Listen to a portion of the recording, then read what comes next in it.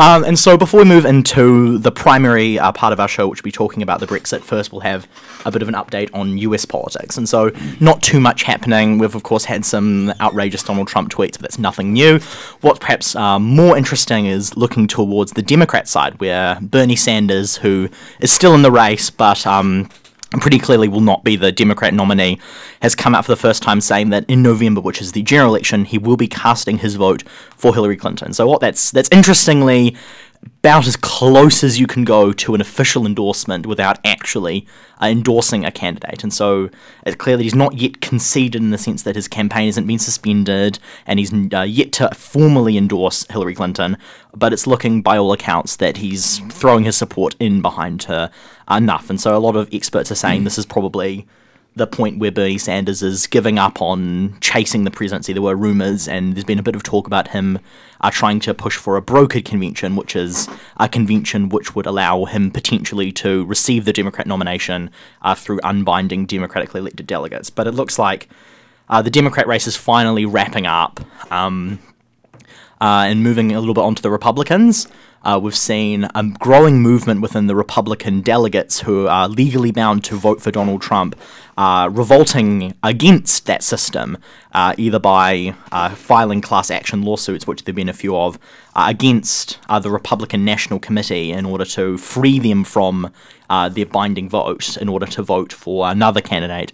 And also there are a significant amount of delegates who are simply going to, or planning to, avoid the rules completely and to go in for another candidate. And so, although a lot of the media is saying that probably they don't have the numbers to change the nomination process in any significant way, it's still just kind of adding to the whole Republican Party backlash against Donald Trump issue. And so we'll be keeping an eye on that. The Republican and Democrat national conventions are next month, and we'll, of course, have wide coverage from that, including speeches that were given, vice presidential picks, and, of course, our forecasts for the general election.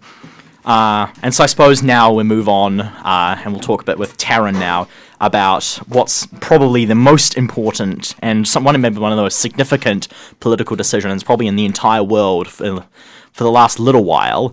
And so, first of all, Brexit, brief introduction, what is it? Well, Brexit is a portmanteau of the words British exit, and it's been a sort of a bogeyman for moderates and leftists across Britain and across Europe for a long while now.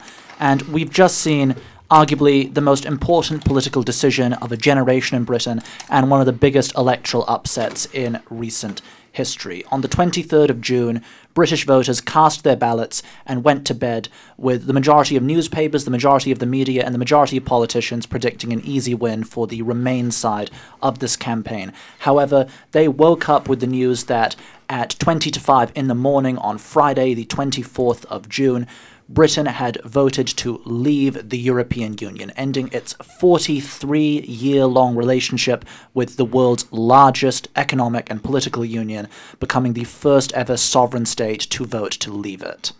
And so, obviously, this has had a lot of effects all over the country and as well as just generally Europe and the rest of the world. And so the British pound has dropped to its lowest point in how long? It's its lowest point since 1985, and it's the worst single-day drop in the pound's value in history. This has beaten out the 2008 global financial crisis and the 1992 Black Wednesday drop.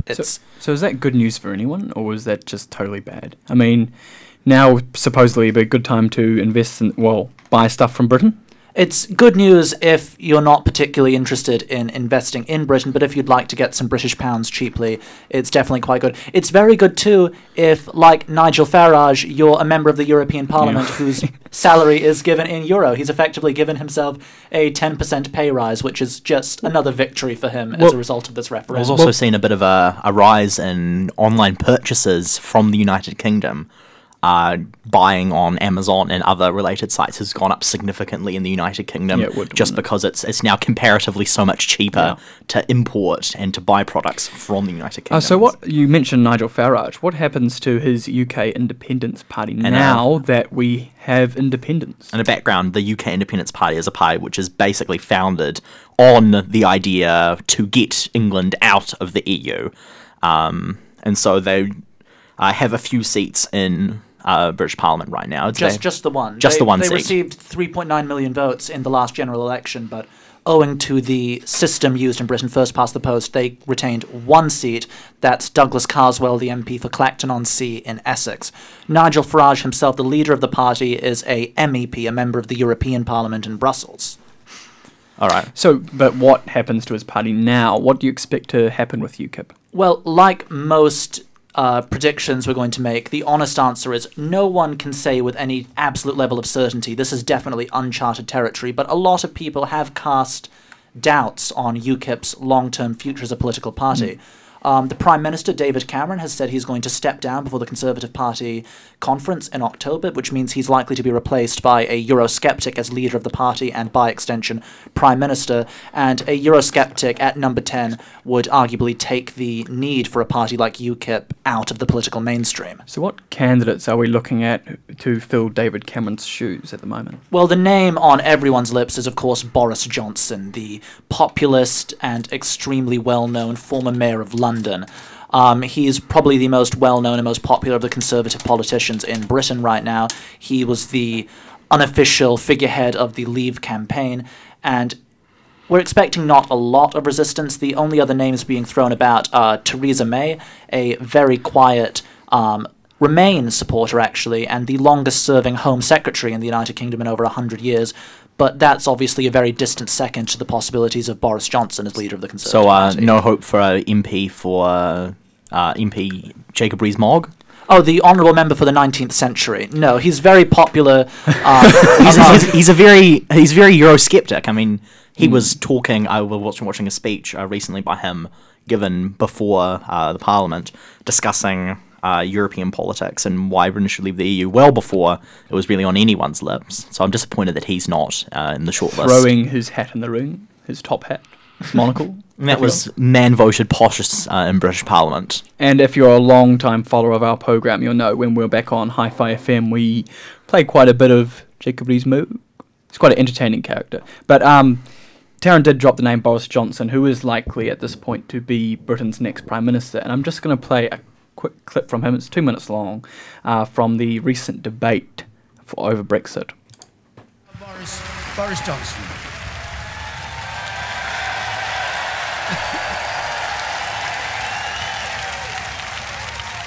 At the end of this campaign, I think you'll agree there is a very clear choice between those on their side who speak of nothing but fear of the consequences of leaving the EU, and we on our side who offer hope. Between those who have been endlessly rubbishing our country and running it down, and those of us who believe in Britain. They say we can't do it.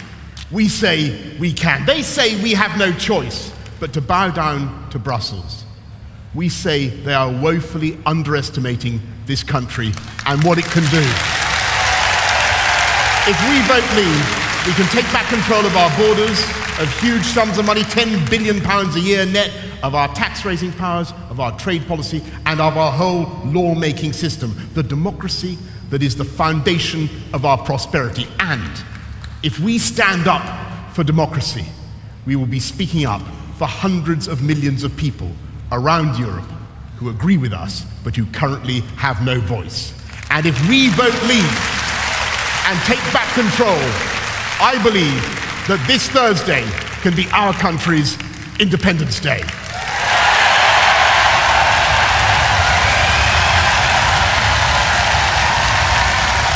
And so that was Boris Johnson speaking in a recent debate on the Brexit. And so talking more about the appointment of a new Prime Minister. So obviously, yesterday for us, David Cameron, it was around dinner time when he announced that he'd be stepping down as the Prime Minister. And I think later we could play a bit of that speech.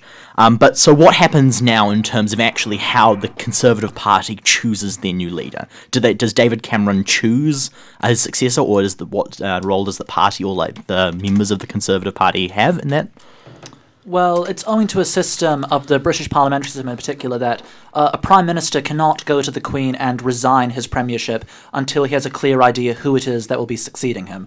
Since the Conservatives have an absolute majority in Parliament, the Prime Minister will obviously be the leader of the Conservative Party.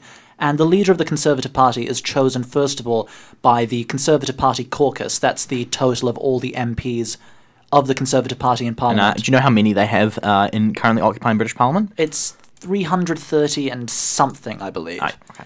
And they will first of all select a shortlist of 2 candidates.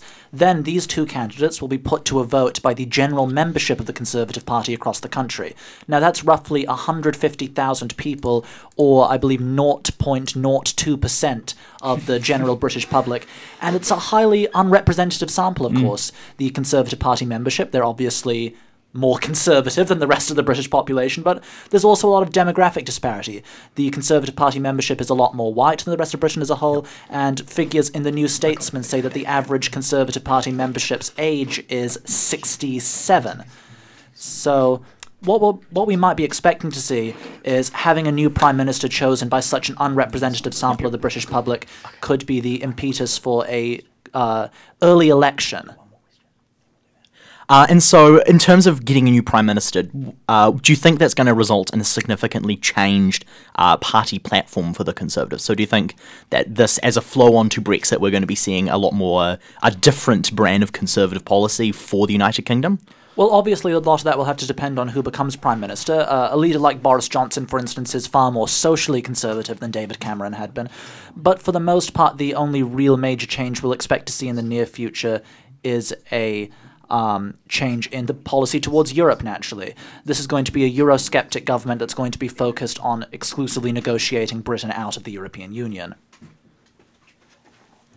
All right, we'll break briefly to a song now, and we'll get back to talk a little bit about the Labour Party of United Kingdom, some more about the economics, and then what's going to happen for the future of the UK and the EU. Carrying on with our relevant song choice, this is Pink, Please Don't Leave Me. And so we're back on Capital Hard Talk, Wellington Access Radio, 783 AM, or streamed online at www.accessradio.org.nz. We're here back in the studio talking about the Brexit and getting straight back into that. Taryn Malloy, our European correspondent, talking about the new leadership of the Conservative Party. Obviously, Boris Johnson is a figure that's quite controversial within the Conservative Party, and so there'll obviously be some demographic splits there. What do you think that's going to pan out like? Do you think there's a likelihood of having somebody else who's perhaps more liked by the Conservative Party? Well, it's important to remember, first of all, that Boris Johnson is by most accounts the definitive frontrunner for the leadership of the Conservative Party and, by extension, the Prime Ministership of the United Kingdom. And that's owing mostly to his support among the broad population and among the Conservative Party membership in the rank and file. The difference with Boris Johnson, though, is he's far less popular than certain other candidates in the parliamentary Conservative Party, but we could reasonably expect quite a few of those to vote against their personal interests in the hopes that Boris Johnson would be a better Conservative leader in a general election. Now then, the main ideological split in the Conservative Party in Parliament, of course, is to do with Europe, as with most things. And what we're expecting is there's a possible challenge from Theresa May, the quite high-profile Home Secretary and very moderate Remain backer who actually won a lot of right-wing Conservative hearts during her conference speech as well. So we could expect the possibility of a protracted leadership race between Boris Johnson and Theresa May. But after such a divisive vote as the EU referendum, it's quite likely the Conservative Party would rather focus on a quick solution, a quick new Prime Minister, and quickly getting back on track to actually pulling the United Kingdom out of the EU. So what it seems like is Europe's fallen apart in a way, all due to a Tory infight. Is that what we're looking at here? Well, there has been some analysis looking at it that way, but it's important to remember that, first of all, a Tory infight wouldn't extend to 52% of the British population who voted to leave. And this has been a major issue in the Conservative Party for a long time. It was divisions over Europe that led to Margaret Thatcher's resignation in 1990, and it was an inability to control a Eurosceptic backbench that led to John Major's loss in 1977. It's interesting to remember that when David Cameron first came to power as the first new Conservative Prime Minister since John Major in 2010, he had an ambition to be the leader of the Conservative Party to get his caucus to stop banging on about Europe. as he put it. He said that Europe had been a relatively minor issue for the public, that the Conservative Party had blown out of proportion, and he thought a referendum like this would probably be a simple and easy fix. Unfortunately for him, that's not gone quite the way he'd intended. And not for all leaders as well. So Jeremy Corbyn, the leader of Labour, is facing some backlash. We saw in some of Labour heartlands in the former coal mining areas in Wales and Swansea, and even in the northern parts of England, Labour strongholds vote very favourably for the Leave. So why are so many working people going against the European Union when their leader said, obviously, it's the right thing to stay in?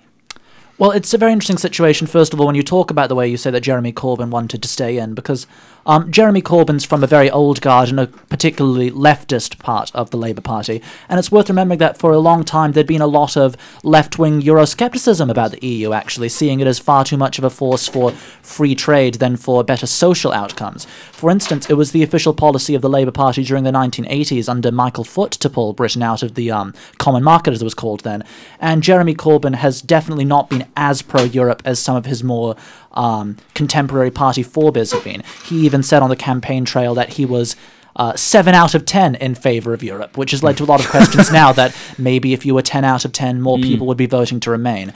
And then you asked about the Labour voters in the heartland who voted out. And that's especially true in South Wales, as you put it, and in a lot of the Labour heartlands in the northwest, and Greater Manchester, and the outskirts of Liverpool, and northern industrial towns like Sunderland.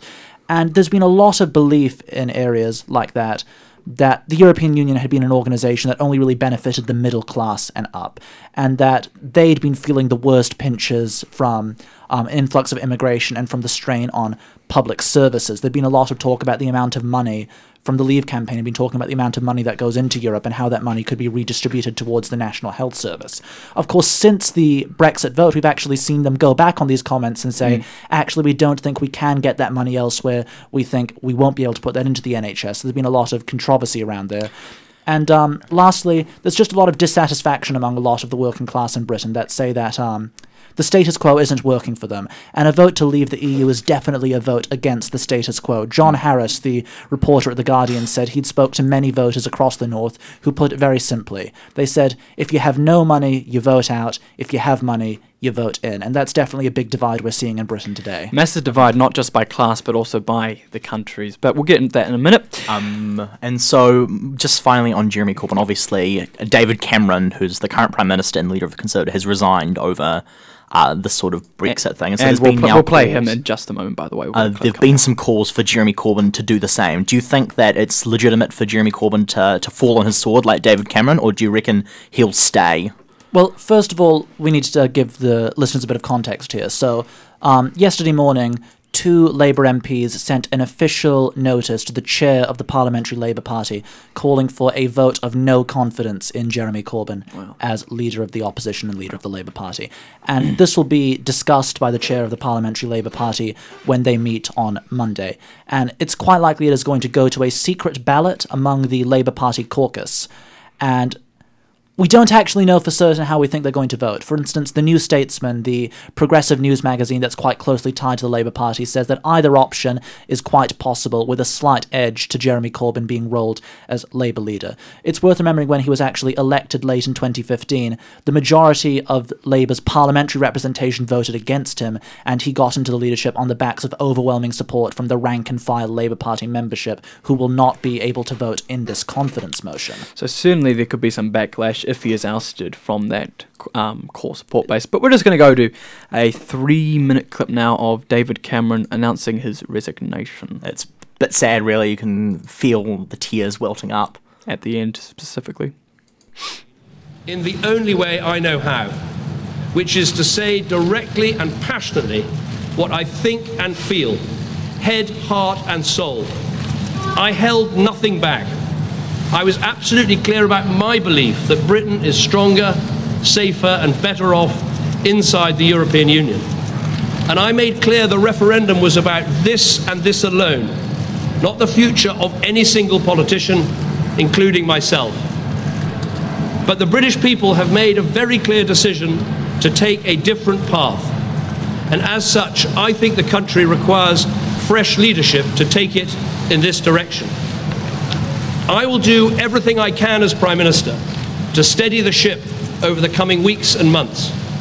But I do not think it would be right for me to try to be the captain that steers our country to its next destination. This is not a decision I've taken lightly, but I do believe it's in the national interest to have a period of stability and then the new leadership required. There is no need for a precise timetable today, but in my view we should aim to have a new Prime Minister in place by the start of the Conservative Party conference in October. Delivering stability will be important, and I will continue in post as Prime Minister with my Cabinet for the next 3 months. The Cabinet will meet on Monday.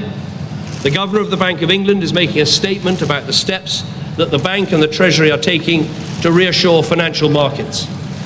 We will also continue taking forward the important legislation that we set before Parliament in the Queen's speech. And I've spoken to Her Majesty the Queen this morning to advise her of the steps that I'm taking. A negotiation with the European Union will need to begin under a new Prime Minister. And I think it's right that this new Prime Minister takes the decision about when to trigger Article 50 and start the formal and legal process of leaving the EU. I will attend the European Council next week to explain the decision the British people have taken and my own decision. The British people have made a choice. That not only needs to be respected, but those on the losing side of the argument, myself included, should help to make it work. Britain is a special country. We have so many great advantages. A parliamentary democracy where we resolve great issues about our future through peaceful debate.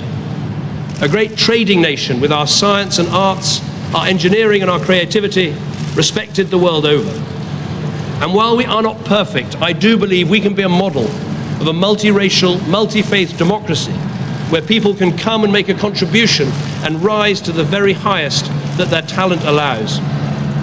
Although leaving Europe was not the path I recommended, I am the first to praise our incredible strengths. I've said before that Britain can survive outside the European Union, and indeed that we could find a way. Now the decision has been made to leave, we need to find the best way. And I will do everything I can to help. I love this country, and I feel honoured to have served it. And I will do everything I can in future to help this great country succeed. And that was outgoing UK Prime Minister David Cameron. You're on Wellington Access Radio 783 AM with the Capital HardTalk crew. Now over to Jack, who's got a few questions for Taryn on the economic complications of the Brexit. And so, obviously, as we've already briefly discussed, the British pound is at its lowest point in several decades. And not only that, but the British economy has lost trillions of pounds, and some of the largest England and Britain-based companies, such as BAE, the third largest weapons company in the world, have lost billions, and so we've taken massive hits all over the economy and spread out through the world. Hong Kong-based stockbrokery and as well as places all over the world are feeling the effects. Do you think this will start to settle down, or do you think we're in for a lot of economic turmoil for the foreseeable future? Well, it's undeniably been a very bad day economically for Britain and the rest of the world. The FTSE opened this morning, that's the Financial Times stock exchange based in London, to a unbelievable 8.7% plummet, which is definitely major turmoil in the markets. That's trillions, isn't it? I think still billions, of course. Trillions is a particularly large number, especially in a country using pounds, but certainly a major economic loss. And so the Governor of the Bank of England, Mark Carney, came and gave a statement directly after David Cameron's resignation, pledging to do whatever he could do to keep the pound and the British economy stable. He's promised investors and he's promised the City of London that there's a lot of there's billions of pounds being kept by the Bank of England as a line of credit to prevent a credit crunch, as we saw after the 2008 financial crisis. So the best we can hope for at the moment is that the Bank of England and other major financial institutions are more in touch to the risks. But it's also very important to remember, too, that the City of London had been banking on Britain remaining in the EU, and this is certainly a major shock to investors and to financial services the world over, and if there's one thing that affects the markets badly, it's a shock like this. And so this is all, of course, quite abstract to most of the people. in Britain. What are the real effects of this economic impact going to be on regular Britons? Well, there's still the possibility of this actually leading to quite a serious recession, which would, of course, hurt working Britons the hardest. The Chancellor George Osborne had, before the referendum result, said that a Leave vote could actually result in an emergency budget, where he would have to actually revise his budget outcomes for the next year and introduce harsher austerity to make up for this economic shortfall. We've had no word from the Chancellor yet as to whether this emergency budget will be going ahead, but certainly there's a lot of economic turmoil to come. There's been speculation about major firms based in Britain, particularly manufacturing industries such as car makers moving off Britain into the continent as a result, and there's also rumours of the major financial services in the City of London moving onto the continent to a city like Frankfurt instead. But, of course, this is just the day after the referendum result, and we've yet to know conclusively what the effects may be. But for the moment, a lot of instability and a lot of fear. And so, looking more at us in New Zealand, do you think this will have any effect on New Zealand, the economy, just in general? Well, as we said before, if you're trading into British pounds, this is probably quite a good time. There'd been a lot of speculation beforehand, particularly from pro-Leave campaigners, that an exit from the European Union would allow Britain to trade freely with the world, trade freely with the Commonwealth. Of course, our Prime Minister John Key had actually disagreed with that notion, and he said that it's New Zealand's trade policy to actually favour engagement with larger blocs like ASEAN and like the European Union, and that New Zealand wouldn't be particularly interested in trading unilaterally with countries like the United Kingdom. So we've yet to see exactly, although it's worth remembering that proviso from the Prime Minister. I mean, everything is looking quite grim right now for something that 52% of people in the United Kingdom voted for. Do we think this is going to start to get better, or do you think the pound is realistically going to stay at this low point and realistically firms are going to continue to lose, or do you think this is just a minor shock? Well, it's quite likely that the pound will eventually stabilise after this initial free fall, for lack of a better word. As for the effects on the British economy as a whole, that's definitely something that's going to depend on the policy taken by the Bank of England on the outcome of negotiations with the European Union, whether Britain will leave the EU but stay within the European Economic Area, whether they will stay within the European Free Trade Area, or whether they will leave entirely, whether British firms are actually going to be exiting the island. There's a lot of unpredictables at the moment. Now, I'd like to move to still economics, but about what exactly is going to happen now. So obviously they've voted to leave the European Union, but what has to happen now for that to change, and what is an independent of the European Union Britain actually going to look like in terms of trade, movement, etc.? Well, to understand this, first of all, we need to understand the process by which Britain would conceivably leave the European Union. During David Cameron's speech, which we had on earlier, he mentioned triggering Article 50. Well, not him triggering Article 50, but the next Prime Minister triggering Article 50. So Article 50 is a section of the Treaty of Lisbon, which is essentially considered the European Union's constitution. And it describes the process by which a member state would leave the European Union. Once Article 50 is triggered, the nation will enter into negotiations with the 27 other member states. And these negotiations would be wide-ranging and definitely extremely in-depth regarding a variety of different issues, from free movement of people to border control to trade to defense to common criminal databases to basically the labyrinthine and lengthy and convoluted process of disentangling a nation from a 43-year-long commitment of integration. Now, the Article 50 states that there's a 2-year deadline on negotiations, and it's extremely unlikely, according to the Financial Times and The Economist, that within 2 years these negotiations would be finished. Now, at the end of that 2-year period, negotiations can be extended further, but only with the unanimous consent of every other member state. So it certainly looks like, in terms of negotiations for Britain's future, the European member states are holding a lot of the cards. Okay, and so in terms of one of obviously the largest parts of being in the European Union is the open borders and ability to travel all throughout European member states. What's going to happen for that? Will people from Britain still be able to travel within Europe? And what's going to happen to all the people currently on European Union passports working and living in England? Well, this is definitely the big question at the moment, and it's going to be one of the major points of negotiation between Britain and the other European member states. It's a fundamental pillar of membership in the European Union, and one of the major sticking points that's led to a lot of British citizens voting to leave the European Union. However, a lot of campaigners have favoured what they've called the Norwegian model. Norway, for context, is not a member of the European Union, but doesn't still complies with a lot of European regulations, and that's because Norway is a member of the what's called the European Economic Area, or the EEA.